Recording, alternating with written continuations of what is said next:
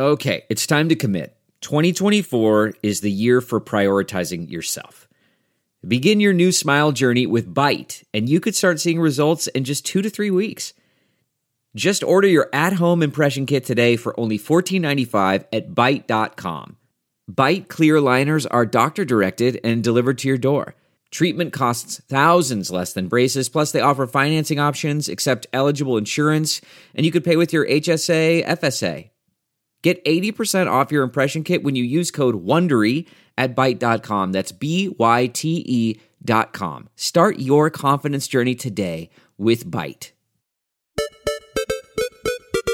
Okay, and we're stretching. Aaron, I need you to take your arm and I need you to reach for the side wall. You know my history with stretching, Adel, so just be kind to me. You take a sweet little seat. Thank JPC, you were doing amazing. You were doing a handstand wall in full splits. And my hips are melting into my form like butter.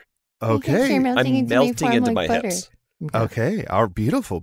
And I'm opening a bag of Cape Cod potato chips and angrily eating them. Aaron, so much crunching. And my butter is melting into her chips. Okay. Melting into her chips like butter. Interesting. Okay. Oh, Can we do an activity next that I'm good at? Oh, hold on. Real quick. The two of you have somehow melted into each other. You are now one giant person named Jaren. I can't believe it's not Jared. We're melting into Jared like butter. Get me out of here.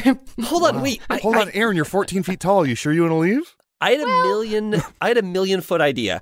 Here's my idea. Has anyone ever done this? Have you guys ever, like the hot butter, it's not really butter, that you put on like movie theater popcorn? Sure. Mm-hmm. That on chips? Would that be okay? Would that be anything? Wait. What kind of chip?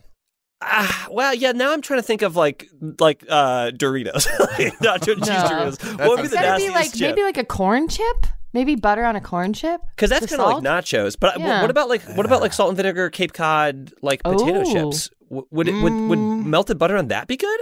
Maybe. It I feels think like some scientists follow us and could maybe figure this out for us. Food scientists. Well, I mean, first of all, I think melted butter on almost anything is probably going to be pretty good, right?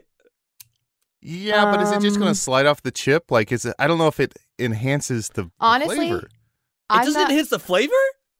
That's the one thing it does enhance. Can I admit something to you, too, that I'm very embarrassed about? Uh-oh. And I wasn't expecting to share.